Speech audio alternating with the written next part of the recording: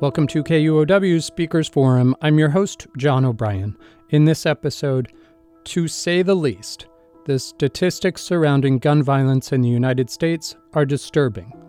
On an average day, 93 Americans are killed with guns. 7 of those are children. For every person killed with guns, 2 more are injured. Either by homicide, suicide, or accident, over 33,000 people fall victim every year. Perhaps if we thought more about what it's like to be shot, how in a fraction of a second your life changes, and how difficult it is to recover, we could do more to address the problem. Photographer Kathy Shorr's new book of images and stories, Shot, 101 Survivors of Gun Violence in America, helps provoke that conversation. Kathy Shorr joined a panel of shooting survivors and KUOW's Patricia Murphy in a discussion at Town Hall Seattle on May 18th. Sonya Harris recorded the conversation.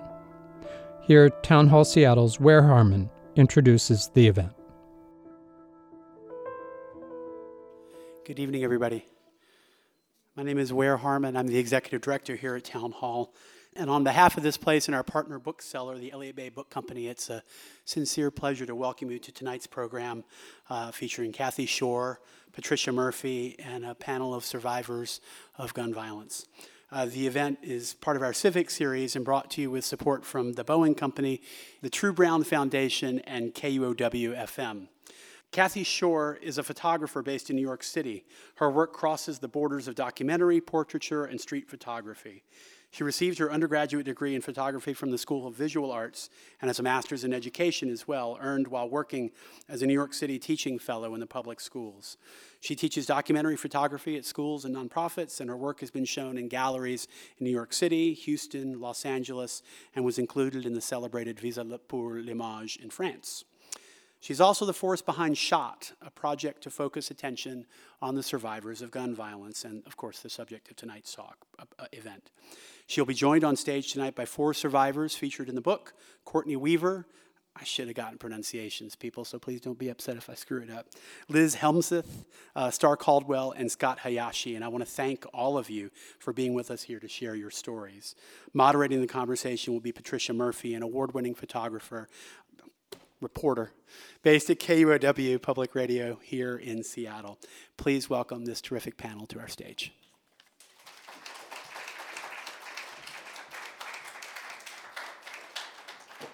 Thank you so much for coming out. This is sure to be an interesting conversation. And thanks to all of our panelists and survivors coming tonight to share their stories with you. I thought the way we would do this is we would allow everyone to introduce themselves and share a little bit of their survivor story. Scott, let's start with you. Thank you. My name is Scott Hayashi, and I am the Bishop of the Episcopal Diocese of Utah.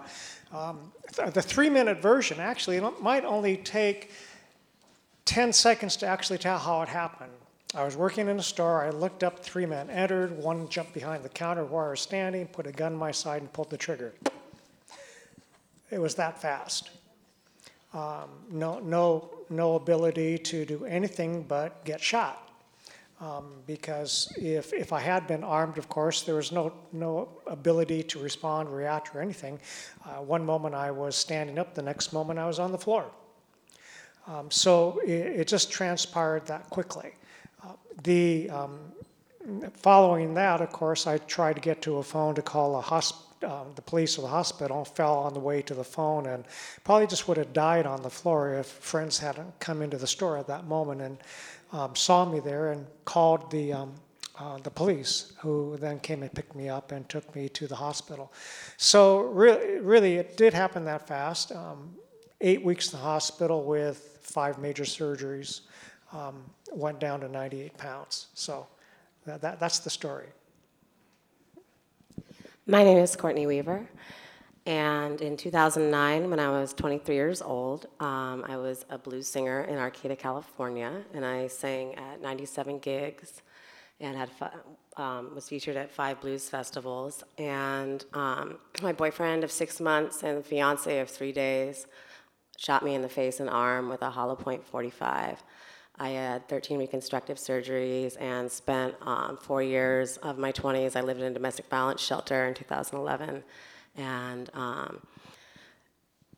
had to go through rehabilitation for 2 years after that. And he was sentenced ultimately to 10.6 years with no parole, no conditions when he's released on May 31st of 2019. His motive for his shooting officially was that it was, he said it was an abortion murder, is she dead? But I believe it actually had to do with a court date. That was the following Monday, 3 days before my shooting. So, thank you. Hi, my name is Liz Jomseth, and I was shot in 1973 by my brother. I came home from school, it was Halloween, and I was really excited, and apparently my cat had scratched him. Our fight escalated, and he went out into our front porch where my parents stored our hunting rifles. It was hunting season in Montana, and my other brother had gotten a deer that morning and had forgotten to unload his gun. My brother came into the room, pointed the gun at me kind of half-heartedly, told me he was going to shoot me. I really didn't believe he would do that. Unfortunately, he did. He picked me up after he shot me, and I started hopping off to the bathroom to die in the bathtub because I thought it would be easier for my mom to clean up. By miracles, my sister was home. She bundled me up. She took me to a little family practice doctor in my little town in Montana who bundled me up again and put me in his station wagon and drove me to the hospital. And I spent, about 3 years in rehabilitation. I never once talked to my family about my shooting. When I woke up in the hospital, the story was that my brother had been playing with a gun. It accidentally went off, and I was shot. I never told my family the truth, and I don't regret that choice. When I was 30, I finally did tell them what had really happened, and we have moved beyond that. That's my story. My name is Star Caldwell, and in 1997, my best friend's boyfriend strangled her to death, dumped her body, and then drove to come and try to kill me. It was a domestic violence situation, and I wasn't the one being abused, so it was obviously much easier for me to stand up to him, and I did. Buck up to him all the time, so we didn't really get along. He had threatened to kill me multiple times, but you just don't really think that he's really serious or he's going to go through with it. So there had been police calls and so on and so forth. I'd gone out of town to visit some family, came back. She had left a note. They were going away on a weekend getaway. They'd be back, so on and so forth. The next morning, me and my son woke up, walked outside, middle of the day, 2:30 in the afternoon, July 25th, Salt Lake City, Utah. And he pulled up in a car with, he was in the front passenger seat. There was, his best friend was driving and another friend in the back seat. And he pulled up and he asked me where she was at. And I said, what are you talking about? She was with you. Weren't you supposed to go to so-and-so and so-to-so? Yeah, well. And I said, did you guys get in another fight? He pulled out his gun and said, no, we didn't get another fight. And he shot me. Probably about the same distance as we are now. And I was holding my 2-year-old son's hand. And the percussion of the bullet just knocked him to his butt. Apparently I screamed. I don't remember screaming, but I fell out. And I experienced the near-death bright white light in my grandmother's that had passed away recently, and my best friend that had been murdered that I didn't know at that point was there, and my son. And then he started screaming and brought me back. And I coded three times in surgery. I had to have 7 liters of blood transfused. I'm looking at my sister because she knows more than I do. I was knocked out. Then they overdosed me on morphine. They didn't think I was going to walk again. Well, they didn't think I was going to live. They didn't think I was going to make it to the hospital. They didn't think I was going to live. They didn't think I was going to walk again. And I could, when you first come out of surgery, you kind of have that haze and you can hear, but you can't respond.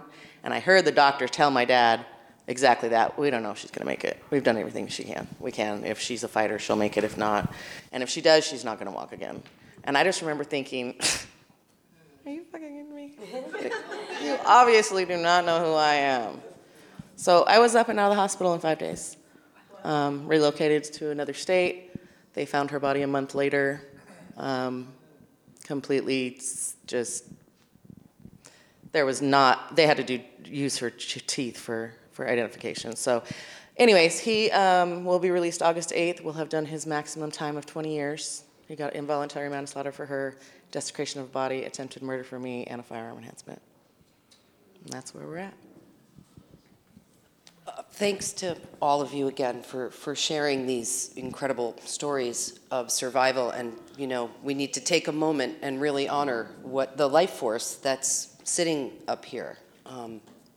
Each of you have fairly different stories. And so I was thinking, Scott, you were relatively young when this happened to you. How did your shooting and your recovery and your survival inform your work? Well, I was 19 when that happened in Tacoma, Washington. Was a student at University of Washington, home for Christmas break, and trying to earn money to buy a stereo so one of the results of that, the hospital experience was quite something because I'd never been in a hospital before. Got my regular flu shots every year, but that was really about it. So suddenly to be in the hospital was quite something for me. And just going through the surgeries and almost dying. In fact, I thought I had died actually. 60 blood transfusions and all of that. One of the results of that immediately upon release, of course, was I didn't really understand what my friends or my peers, so to speak, were so concerned about with their life, being 19 years old. Why were they so concerned about if they had a date? Why were they so concerned about just what I guess a normal 19-year-old would be concerned about? I found myself relating much more to people who were much older than me, who had more of a life experience, veterans, who had been in armed combat, things like that. For my life, of course, I was a believer back then, and still am. That's why I'm the bishop of the Diocese of Utah. But my work has continued forward for trying to find ways for people without voices to be able to have their voices heard. I brought together the Gun Safety Coalition in Utah, which is a network of people all who work on violence-related concerns and issues. I'm a member of the Gun Violence Prevention Center in Utah and the Bishops United Against Gun Violence for the Episcopal Church. So my work has taken on, and my faith work has taken on this aspect of speaking out at legislative sessions, testifying before committees, and trying to get any number of things done related to the welfare and health of people, and working on the intersection of violence, racism, and poverty, where so much of the violence takes place. So it just is a fact of my life at this point. Courtney, you're nodding a lot. How did your worldview change after you recovered, and how does it inform your music? Because you're a blues singer. So I am a lifelong survivor of domestic violence. If I look at the trajectory of my life, I didn't know Kenneth Fiawe, who shot me. I didn't know his possession of a firearm increased my fatality risk so much, just based off of my prior experiences before I met him. But to be, barely 23, I initially was really, really overwhelmed with how many people in my community and my music community that really, truly cared about me and banded together. And so in the first 90 days, which is the acute stress response phase before PTSD sets in, I thought that, what my plans for 2010, like I was going to go sing at the House of Blues in New Orleans with my friends. We were all going to take a big trip of musicians down there for a jazz festival. I thought that I could just, I'd bounce back. I only had 12 days in the hospital after 37 hours of surgery and countless blood transfusions. That, I can just bounce back, like I'm doing fine. But then, the subpoenas rolled around.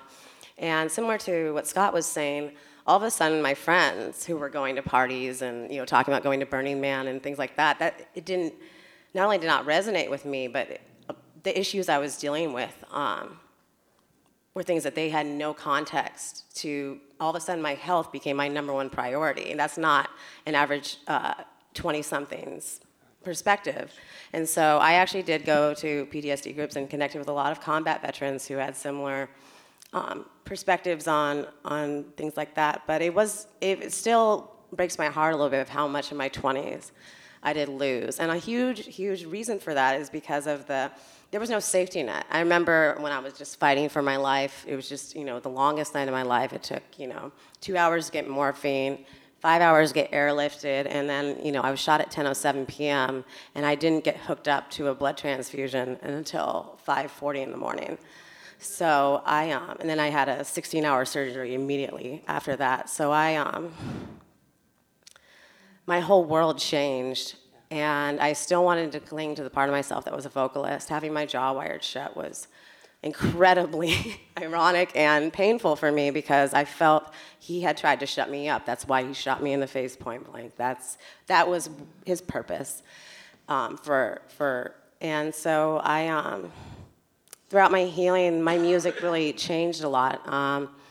I was known for being, like the resident blues belter and was sexy and vivacious and had all these like fun songs written by Willie Dixon and things like that were playful and fun and not serious. And all of a sudden the things that were on my mind were, the incredible heartbreak and betrayal I was facing. And also just the anger at the system and the way the court treated me. It was just, when they talk about people falling through the cracks, everything about my shooting that could go wrong did go wrong. 4 months before I was shot, because of the recall, I don't know if people remember that in the early '80s, there was a huge recall of the governor in California. So Arnold Schwarzenegger cut all domestic violence services 4 months prior to my shooting. And that left me in a rural county with no resources. I couldn't afford to fly back to get my jaw unwired. If I hadn't had my friends raise money, I wouldn't have.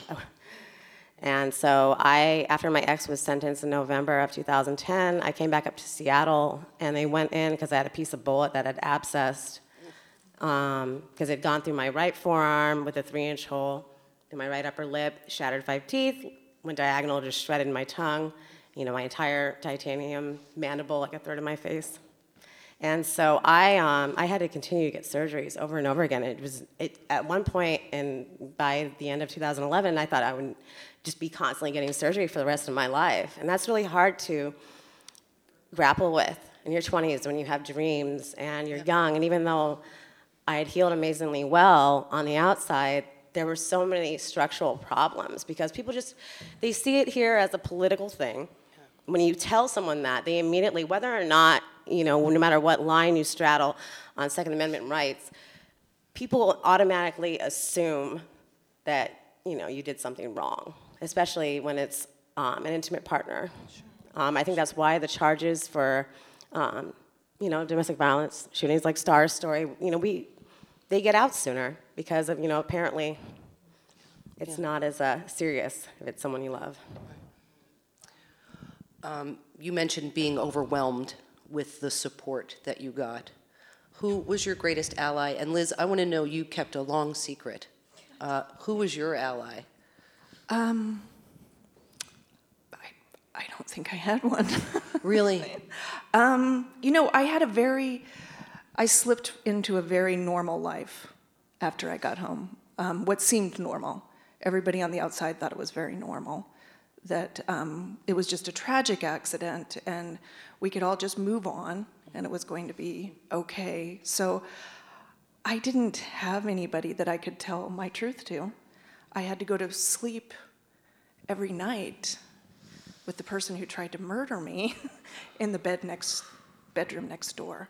I had a horrible time trying to sleep. I didn't sleep most of my childhood. I had horrible insomnia. my parents would always ask, why can't you sleep? And I would say, I feel like somebody's going to kill me. And they're like, oh, that's ridiculous. Nobody's going to kill you. But they didn't know that I knew and that my brother knew that. So I don't really feel like I had anybody that I could talk with that about. My parents were good parents. I loved my brother. Yeah, I didn't have anybody. Why did you decide to tell them in your 30s? I actually had a pretty severe depressive problem. And so in the course of therapy, my therapist said, it might be great if you just go home and tell your family the truth about what happened. It might help you get over this. It might help you sleep through the night. I still wasn't sleeping very well. And so I did go home, and I was really angry at that point. I was angry with my parents. I felt that there was some collusion in there. I really felt like everybody knew that he had tried to kill me, but nobody really wanted to talk about it. And so I went home, and when I woke up in the hospital, I guess I should go back. When I woke up in the hospital after being unconscious for a week, my mom was in the room with me, and she was leaning over me, and she said, Lizzie, you're in the hospital. Your brother accidentally shot you, but it's going to be okay. And instantaneously, that was the truth, but also I knew that she was lying. I just felt that she had made up this lie to protect my brother. And so when I confronted my parents about it, I was really angry with my mom, and I said, why did you do that to me? I mean, why did you make me live this lie? And she said, it wasn't a lie. She said, that's what I believed. Your brother told me he was playing with the gun. There was no other story. Why didn't you tell me that wasn't the truth? So it was like this huge misunderstanding. But when you're 8, you very easily fall into what you believe is the family story. Courtney, I never let you tell me your greatest ally. I'm sorry, I moved right on past you. I definitely, my music community was a huge ally, but my Aunt Willithy was there from the get-go. She arrived with my Aunt Selena at the Mad River Hospital in Arcata. As soon as she showed up, and I love my Aunt Selena did an amazing job as well, but Willithy's the one who rode with me when I was airlifted. And if it wasn't for her, they would have killed me. I mean, the woman on the plane when I was being airlifted, a $38,000 flight that was privately contracted, so it wasn't covered by any medical coverage. And she really took charge, and it was, I had 12 quick days in the hospital. I was in the ICU for 3 days. They kicked me out because I wouldn't wear the vibrating leg warmers that prevent blood clots, and I was wandering around the hallways with my IV bag, looking like I was smuggling grapefruits in my jaw. Just normal. It's 3 a.m, can't sleep, And so they transferred me to the trauma ward, and I had another, 20 hours of surgery in the remaining 10 days there, and I remember the day that they had me leave, they're like, well, you seem to be doing better. You seem fine. And that was really painful for me. But my Aunt Willithy, I went and stayed with her at her house. She brought me music. She brought me an iPod in the hospital. She really, really, and she went to court. It was her 40th birthday. And it was a terrible, terrible day. It was the first day that I had to see my ex in court. On February 24th, and it was her milestone birthday. She had her boyfriend, they all were going to go out and everything, but she wanted to show up for when I had to testify right in front of him, having him, sitting in the front row about 12 feet away. And, she went. I told her she didn't have to go, and she went with me. But it was incredibly hard on my entire family. I mean, it was hard on the community, my musician friends who raised all the money for me. And there were so many different reactions to my show. I mean, there were freeloaders who came on. There were, people who came out of the woodwork to be like, I know you're a good friend, you're such a good friend, And then there's also the people who were just kind of like, I can't deal with this. I can't, I just want to have fun. I just want, and I think for me, the most painful part that I still grapple with is just the questions that people just have the license, they just say without thinking, asking me, what I did to deserve it, what really happened. So many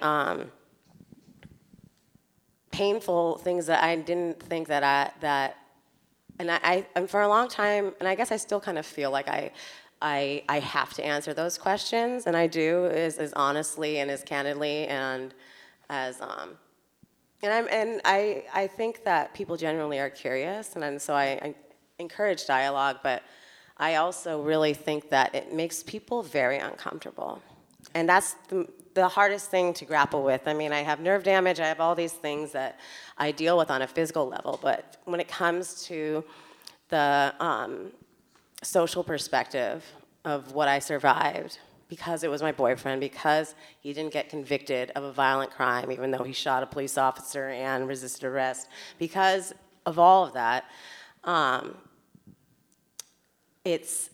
think there's more sympathy for him.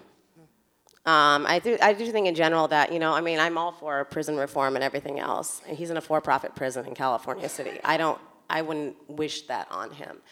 But I do believe that there is something to be said for having control over your own narrative and the story your life takes. And I think that what makes it so hard for people to understand is that there's nothing I could have done to stop it. There's so many times when I've done interviews and they always be like, oh, you should write a story about this, or let's talk about the 10 things to look for and red flags in the abusive man.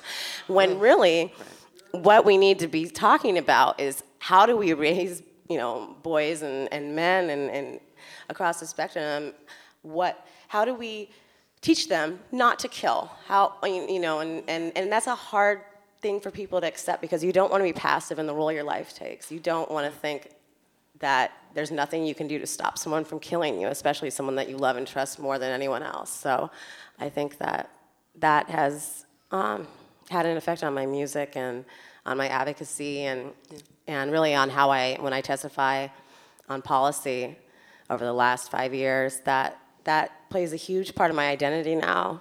And that's the hardest part of my identity, to be honest. Yeah.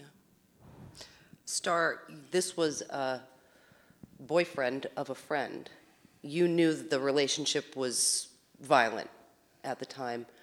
How did you handle the court hearing, and how did you handle the trauma that you went through? And your son, you had a...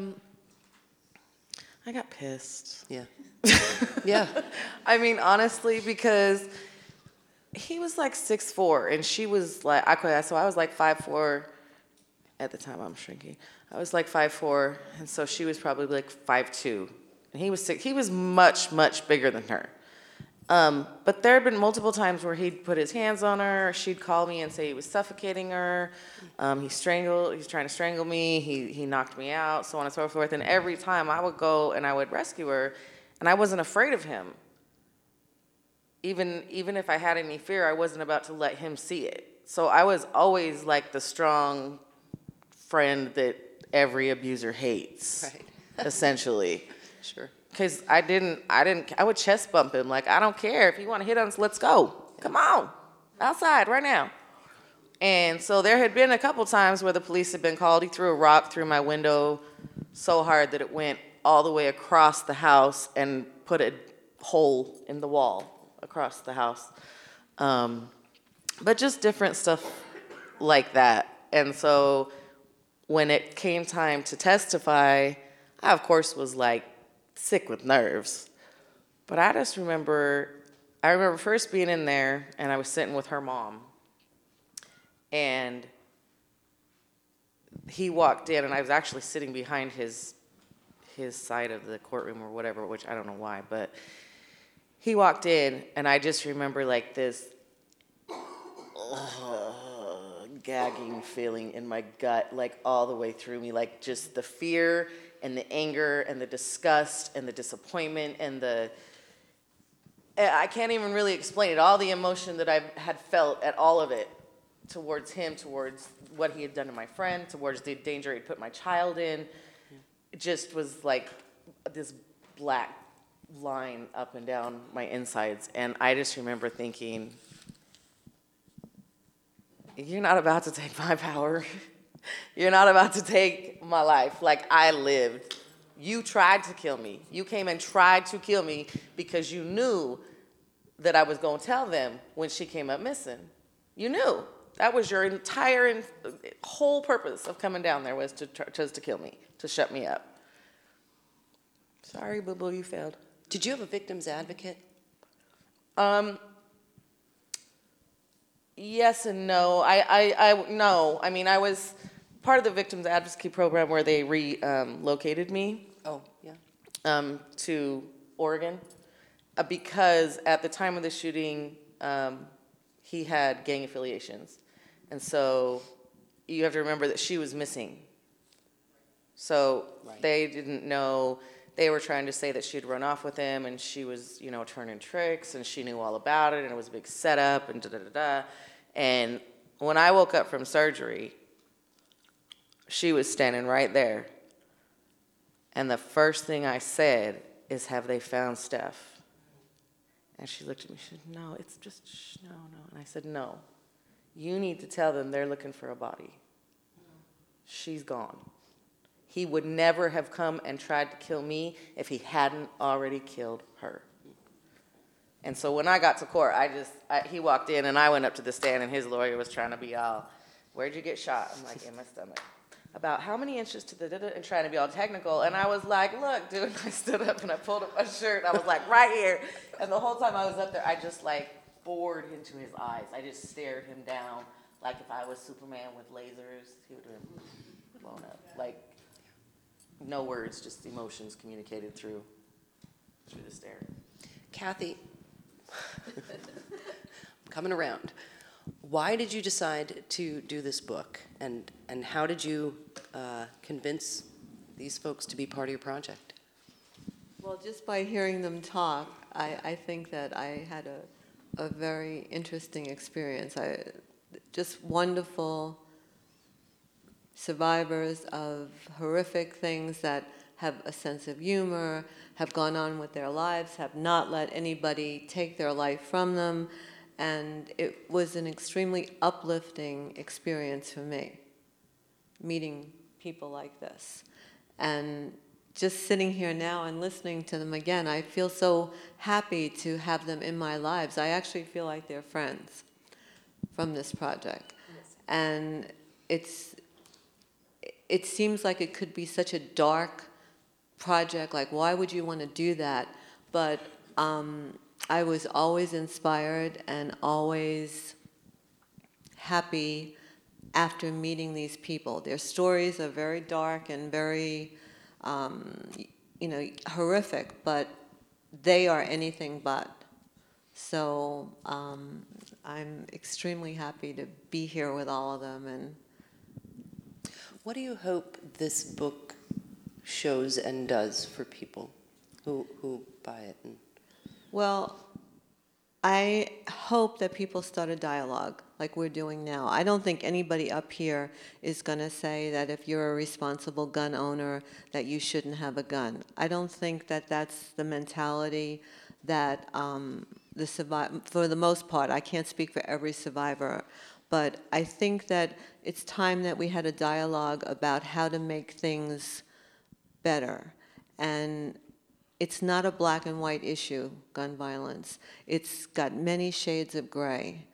And I felt doing this project, if I could find 101 survivors from all races, many ethnicities, high and low profile shootings, all ages, and have them be from all around the country, that people would be able to look at this project and say, oh, he's like me, or she's like me, or we're the same age, or we live in the same community. And even if they could look at the 101 people and say, oh, there's nobody here like me, by my photographing, for the most part, people where they were shot, that they could look at the locations and say, oh, I go to Walmart all the time. I drive my car all the time. I sit on my couch watching TV all the time, and a bullet came through the wall as I was watching TV. So I hope that I could get people from all angles on this. And once you can connect with people and see that you're similar rather than it's not an other, it's somebody similar to you, that then we can have a dialogue. Because I'm tired of the polarization that we have in America now that has gotten worse since I started the project. And I think we have to humanize things. Gun violence has always been an abstraction. When you think of gun violence, you don't really put a face on it. You think of, oh, somebody got shot, and if they survived, they were lucky, so we don't have to think about them. So by letting the survivors speak, who better can tell this story, who better can represent what a gun can do in the wrong hands, and by showing scars and things that people sometimes are uncomfortable about, then we have to confront something that's in the midst of all of us. Anybody can be shot. It can happen to anyone. And nobody in this country is immune. There are gun owners in the project. There's an NRA member in the project, and he had an AK-47 under his sofa. He had a gun on him. He opened the door to his very nice house in Memphis, Tennessee, and someone had put a hit on him. So he opened the door, and he was shot 8 times. He eventually got to take the gun out of wherever he had it on him and scare the person off. He didn't die because of his gun, but he was shot, even though he had all these guns in his house. He was still shot. So I think sometimes people have a very unrealistic expectation about what we would do if I was in that situation. Oh, if I had my gun, I would take it out, and that guy would be dead on the floor, and that wouldn't have happened. Unless you're in that circumstance, you are just spinning something that you hope you will react in that way. We don't know how we're going to react to something until we're actually in that situation. So that's a long, we went a long way there, but I hope people will start to talk. Yeah. What did you learn doing this project about humanity and people? I learned that I'll do the glass half full and the glass half empty. The glass half empty, there are many, many crazy people in this world. People that will think nothing of taking a gun out and shooting you for no reason, for a silly reason, for a crazy reason. But what balances that out is that all of these survivors and the good people that I met doing this project make the glass half full. And I believe that good is more powerful than evil. So. Scott, did you ever speak to the person who shot you again? Ever? No, it happened also rapidly.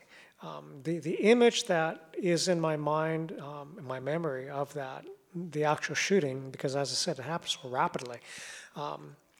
When the gun was placed in my side, he said, "Get down,"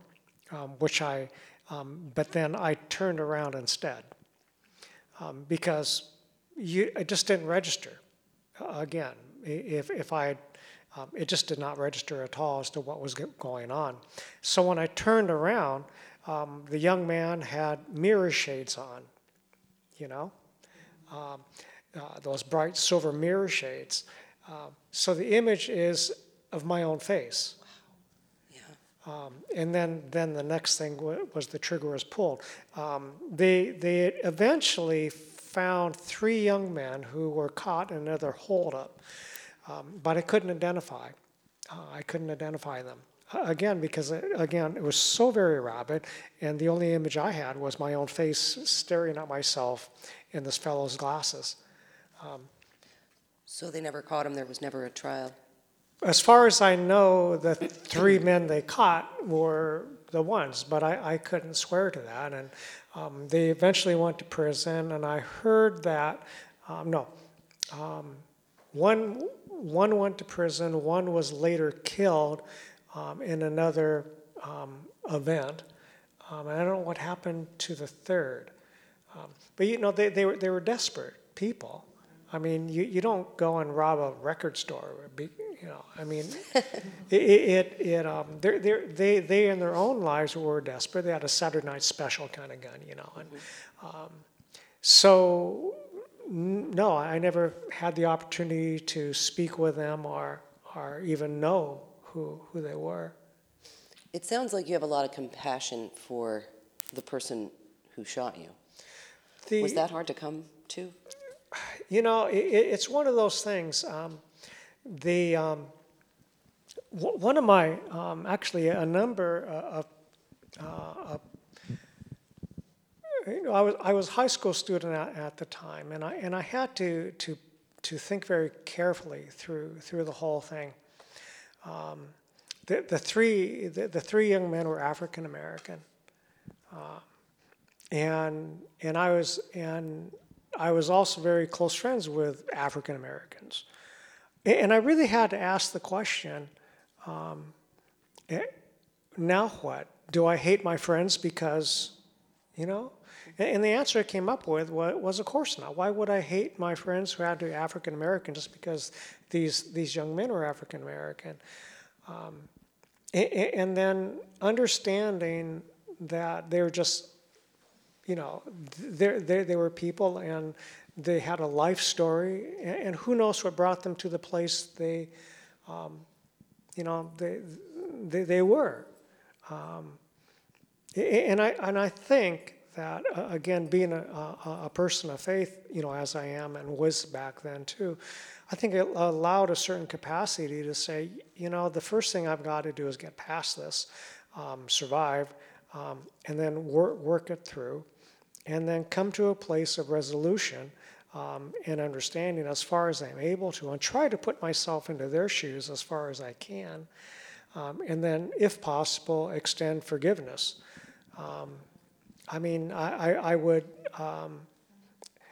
not want to visit upon them what they did to me. Why would I want to do that? It's like I walked around New York City after 9/11, a week after 9/11, and met people on the street, and there wasn't a call for revenge from those people in the city. They looked around and said, why would we want to do this back to anybody, what we went through? So why would I want to visit upon them what they had done to me? It just didn't. I don't get that. I mean, I can understand feelings of anger, certainly. I really do. I mean, I'm more angry at legislators who do stupid things, frankly, and won't change laws than I am with the people who commit acts like this, because legislators have the power to change it. But people who are raised in a certain way, well, they're a product of what happened to them. Do you all have some path that you're walking with regards to the person who shot you?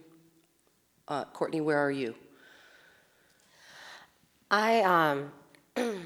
So I immediately, when I was in the hospital, I immediately forgave Kenneth, the man who shot me. He was a legal gun owner. He had a concealed carry license for the 1911 Kimber 45 that he shot me with. And he'd had a felony violent hit and run in Las Vegas on Thanksgiving of 2009. And as I mentioned before, it was the 3 days after when my shooting was when his court date for that was supposed to happen. And I was in so much physical pain that I just kind of pushed it all out of the way. I mean, obviously it wasn't something where I was like, well, we can get over this. And, it was definitely like, we're done. And I just wanted to move on with my life. Yeah.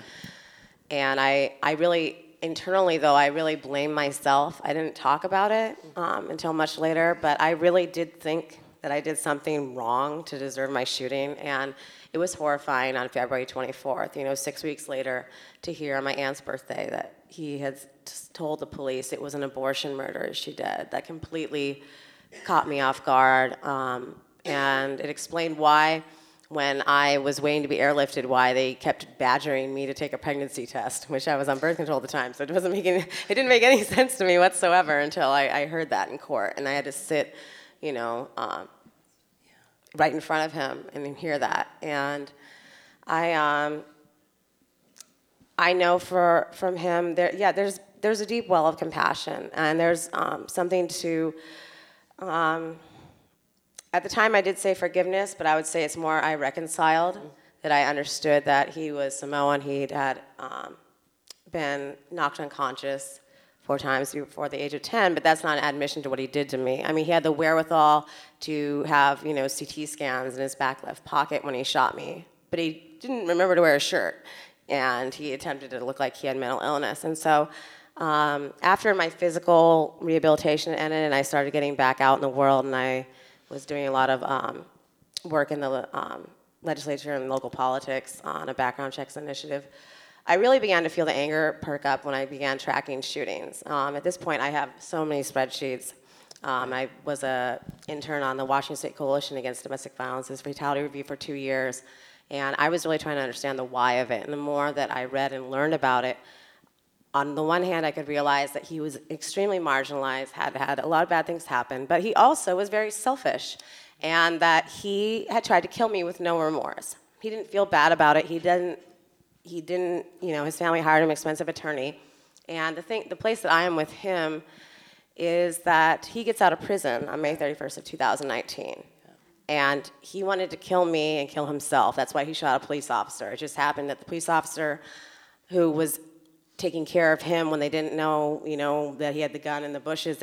His name was Hernandez, and so they used de-escalation techniques. They tased him 4 times. He'd already, the bullet had grazed Anthony Fox, who was one of the officers trying to tase him, and they were able to de-escalate him.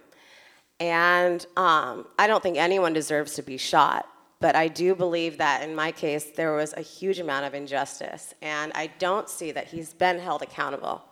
And that being in a for-profit prison right now is only going to increase his rage when he gets out and Googles me and looks up what I've done. His family and his best friend began attacking me on Facebook when I began testifying in Olympia and saying that it was an accident, that it was all a big mistake, that I was just lying, that it was domestic violence because I wanted to be famous. Which, and for someone who's had to deal with so much victim blaming, is the last thing that I ever wanted people to know about. I just don't want it to happen to anyone else. And I wish that there was more infrastructure for domestic violence perpetrator treatment programs. I wish there were ways that our society held people accountable, but you can see it in our politics. There's no way that accountability is going to catch on anytime soon because politicians are taught to deny, and then if something really does come out, they just don't comment on it. So people don't get rewarded in everyday life very much for being accountable and saying, I was wrong, I messed up. That's not, unfortunately, I think that I have that sense of altruism, but I don't believe that is something that we reward. And so I'm doing my best to try and, be at peace with who I am and know that what I've done is enough and that I didn't deserve it. And hopefully that when he's released, he won't try to track me down and murder my family members and my allies. But very often, and there's one domestic violence mass shooting a week where it's not reported on very much, but they'll murder someone else's whole entire family because they helped her get into a shelter once. And so for myself, I would hope that he doesn't want to murder me. But I have so much evidence to the contrary that I try to live my life purposefully, knowing that there's an expiration date. What will you do when he gets out? Do you have a plan? So I just helped pass a bill that is the biggest part of my safety planning. Safety planning is something that, in domestic violence, it's a way for you to change up your routine and find a way to safety. And a huge part of that is resources. So I'm going to do my best to protect my aunts, in California, because I think that's the first place he's going to look for me. Protect my family members. If he attempts to buy a firearm in Washington or Oregon on the way up here, I'll know if he attempts to buy it, because I have a foreign protection order. But I'm going to try to go to Europe. I'm just going to try to move around a lot and kind of sign off of social media. Unfortunately, as I mentioned earlier, there's not anything you can do to stop someone from killing you. It's probably the hardest thing to try to convey to people, because people want to think, these are the 10 red flags that you need to notice, and then you'll be safe. And I wish that there were more tools to hold him accountable. There's no parole. There's not going to be someone tracking him. So I believe that I've lived, a full life, and I know I've been a good person. So. Right. Thank you for telling us and sharing all of these. Thanks to all of you. Are we going to do some audience questions? Yeah. Do we have anybody who has? I'm going to keep talking because that's what I do for a living. We're grabbing some tissues. We're going. That should have been. I worked really hard on my makeup, okay? While I was driving up here. I should have planned better for that part. And it's quite beautiful, too. Thank you. I'm Beverly Fletcher, and I'm here with Grandmothers Against Gun Violence. It's an organization here in Seattle. The question I have for you is... Yes, thank you. Thank you. The question I have for all of you is, what can we do? What can we do as individuals to address this issue of a society that accepts gun violence as normalcy, as a normal way of living here in the United States? What can we as an organization do? What can we do as individuals do to bring comfort or to get change? Any thoughts you have, we're willing to support you in that. Thank you. Anybody want to take that one? Well, I think what you're already doing. We have Moms Demand Action.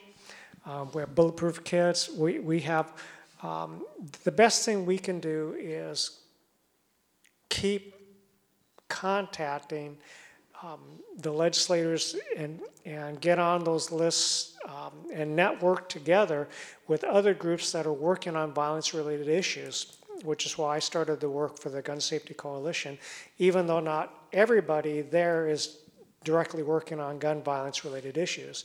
NAMI, for instance, mental health, all those sorts of things, just bringing the people together, and also really trying to build some relationships with Second Amendment folk, because really you can't get things done unless you build relationships. And I think that's an important piece, especially in Utah, for instance, which is a very, very gun-happy kind of state. If you're going to get anything done, you've got to work with people with whom you don't necessarily agree. And as Kathy said, with the polarization in this country, which is just ripping us apart, the more that one can actually work with people or get to know people with whom you might completely be on opposite sides of the issue, the better off it's going to be for the whole country. And also then those individuals may not be so quick to look at someone like you or someone like me, who is obviously a person who believes in gun safety, as an idiot. Just as I don't necessarily look upon a gun owner as being a gun crazy person. So that I think, and the work you're already doing, is very important. I'm going to just add to what Bishop Scott said. There was a story in the Huffington Post about the book, and I got an email from a reverend in Idaho who is part of a group about religious for gun rights or something. But we started an email correspondence, and it was we've communicated back and forth. And actually, he wanted to know my feelings about guns, and he shared his feelings. And we've been back and forth talking with emails. We have different opinions, but we've had civilized dialogue via email. And I was so happy about that email that I got from him, because that's exactly what I wanted to happen. People to not call me any names and tell me to go put my yoga pants on and, do more yoga, but we actually talk. So I told him when I go to Montana this summer, if I drive through Idaho, I'll give him a call and we can have coffee or something, or a beer.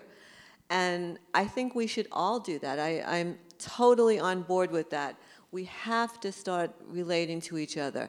And this is something our country was, I remember as a kid growing up, seeing Republicans and conservatives and Democrats on TV debating, and afterwards they go over to each other, pat each other on the back, and smile and joke with each other. What happened to that?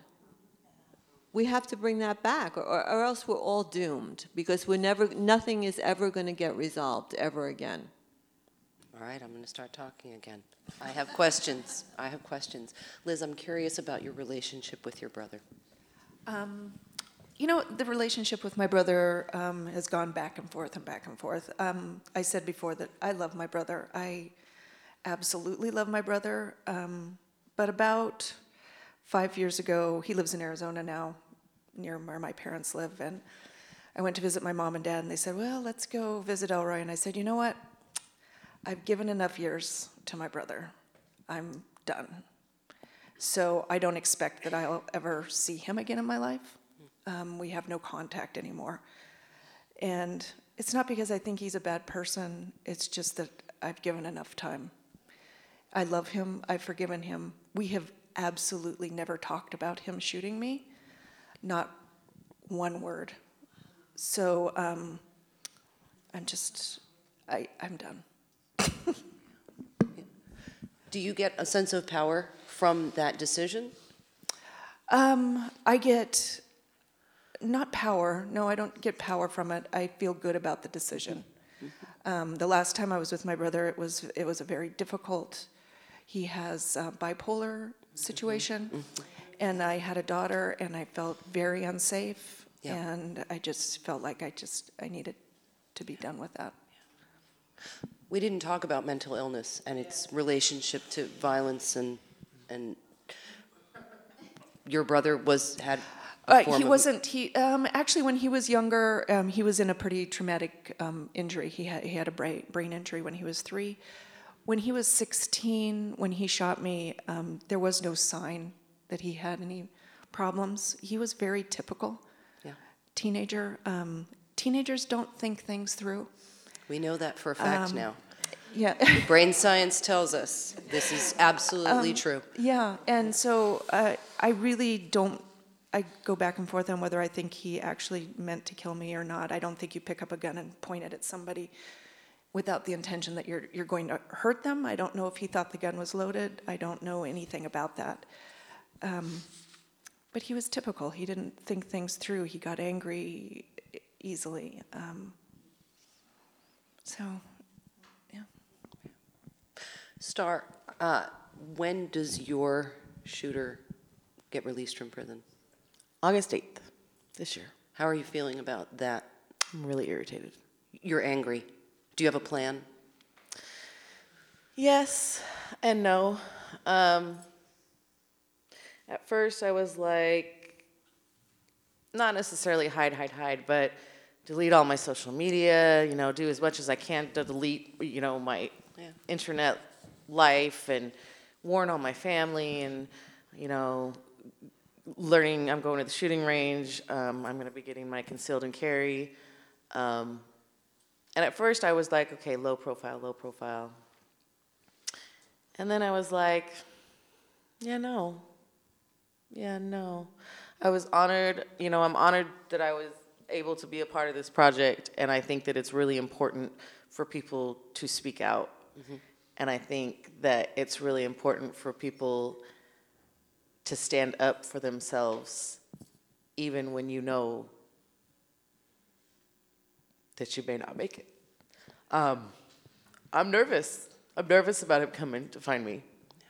I'm nervous. He's bipolar, schizophrenic, psychoaffective, more and more, and all of them, all of it, like everything. He had 52 charges against him in his juvenile record, 9 of which were felonies. He stabbed his own grandfather in the face with a screwdriver. Like, he's not a nice person, and I feel like I'm a compassionate person, and I've forgiven him more in the sense of reconciliation type of thing, because I don't feel like I don't really feel like you fit into the whole humanity mold. I don't feel like you're really human like that. You got a dirty soul or something, or you don't have a soul. I don't, you know what I mean? Like, it's not a matter of understanding that he had this horrible childhood, and everybody has their own things, but he just, it is what it is. It was what it was, and it will be what it's going to be. But I vowed 20 years ago that you were not going to take my life. I vowed 20 years ago that I was going to stand up for her because she couldn't stand up for herself. I vowed 20 years ago that I wasn't going to let this ruin my son's life. So we've talked about it constantly for 20 years. And it's been hard, and it's been anxietal, and it's been disgusting. But I made a vow 20 years ago, and I'm not about to let you get out 20 years later when you shouldn't be getting out at all and come and try and ruin me again. I will be prepared for you this time, boo. I promise you. I think we are out of time. All right. Thank you to each one of you for being brave, for surviving, and for coming and telling us your story tonight. Thank you.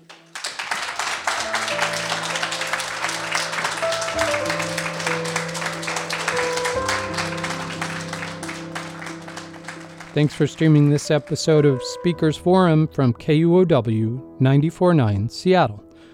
Kathy Shorr joined a panel of shooting survivors and KUOW's Patricia Murphy in a discussion at Town Hall Seattle on May 18th. Thank you to Sonya Harris for our recording. Tune in again soon.